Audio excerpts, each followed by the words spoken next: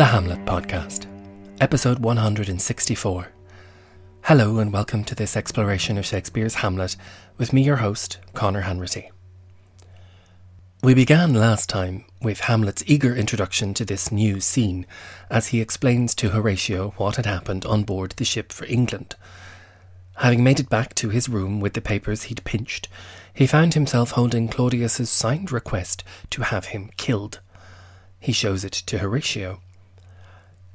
"Here's the commission. Read it at more leisure. But wilt thou hear me how I did proceed?" Obviously the commission is less lethal now that he has escaped.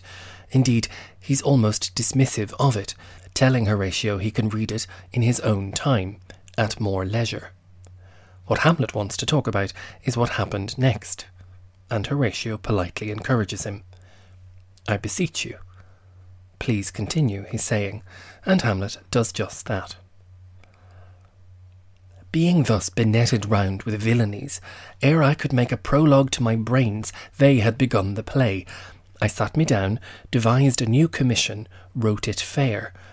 I once did hold it, as our statists do, a baseness to write fair, and laboured much how to forget that learning. But, sir, now it did me yeoman's service. Wilt thou know the effect of what I wrote?" We are right back in the stressful situation of that sea voyage, as Hamlet has to think quickly how to prevent himself from getting killed once they land in England. He describes how he is thus benetted round with villainies. He's surrounded, caught in a net by all these machinations and plots. Keeping with the idea of rashness discussed a few lines earlier in the previous episode, he describes how he acted on impulse. Ere I could make a prologue to my brains, they had begun the play.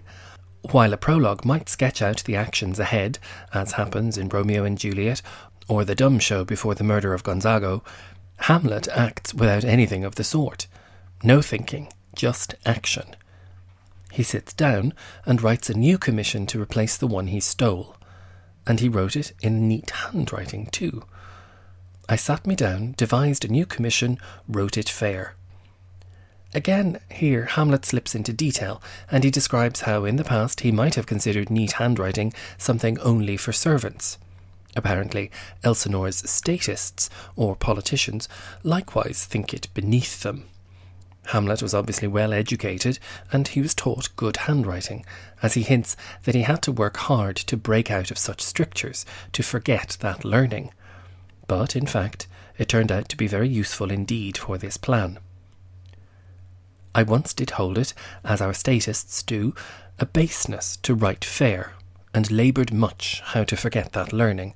But, sir, now it did me yeoman's service." A yeoman was a servant in a royal household. Evidently, Hamlet feels that his good handwriting provided an unexpectedly useful service in this hour of need. Ever the tease, eager to heighten Horatio's interest, he prods and asks, "Wilt thou know the effect of what I wrote?" Does Horatio want to know what went into the new commission?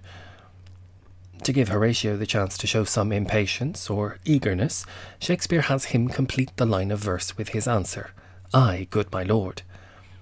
If you take a look at the show notes page for this episode, you'll see I've laid out the text in such a way that you can clearly see how Horatio's answer tags onto Hamlet's question. Don't worry about poor Horatio, mind you. He does get an awful lot of filler text and simple answers in this early part of the scene, as he has had throughout the play, but he will come into his own again later in this scene. Meanwhile, Hamlet continues and describes what he wrote.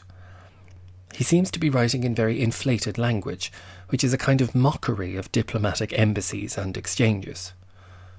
He says that he's written an earnest conjuration from the king, as England was his faithful tribble, as love between them like the palm might flourish, as peace should stiff her wheaten garland wear, and stand a comma tween their amities, and many such like ases of great charge, that on the view and knowing of these contents, without debatement further, more or less, he should the bearers put to sudden death, not shriving time allowed. Hamlet explains that he has written as if on behalf of the king, and he's written a conjuration, literally a shared swearing, an earnest request, we might call it. He lays it on thick, describing that as England is a faithful tributary of Denmark, and do remember the excuse for this trip was to collect England's neglected tribute, England kind of owes Denmark and should do as requested. As a result, the love between them shall flourish like a palm tree, as peace should stand secure between the two nations, wearing her wheaten garland, a traditional sign of formal peace, stiff and fresh and renewed. There's a tricky little image here too of peace standing like a comma between their amities. Their friendships are so close that all that separates them is a comma, that tiniest possible divider between two things in writing. Now, you can imagine the look on Horatio's face as he tries to add up all these lofty images. But Hamlet himself seems to notice this even as he's speaking, and he mocks the language himself, writing off all of this as many such like ases of great charge, because of course all of those previous lines have begun with as England, as love, as peace, and so on. He doesn't list them all for fear of losing Horatio, or us, the audience. Suffice to say, he's filled this new commission with plenty of reasons for its English recipient to do whatever Denmark says. And what are Claudius's new instructions on this page? That, on the view and knowing of these contents, without debatement further, more or less, he should the bearers put to sudden death, not shriving time allowed. Hamlet has turned the tables. He's put up with Rosencrantz and Guildenstern ever since they arrived at court much earlier in the play. He never really seems to trust them, nor should we, and now he has effectively signed their death warrant. The reader of this commission is instructed to put them to death immediately. No further debate, just immediate sudden death. The sentence is particularly bleak. No shriving time is to be allowed. Now, despite his father's ghost having lamented being killed without a chance to atone for his sins, and despite Hamlet's own hesitation about killing Claudius while he was at prayer, Hamlet adds the detail that Guildenstern and Rosencrantz should be executed without any shriving time. There's no chance for them to have any solace or confession or salvation. This is what he has written. Kill them instantly. Now, maybe it's an understandable response. He's already been talking about how rashly he was acting in this chamber at night time on the ship, and he has just read a very similar instruction for his own immediate execution.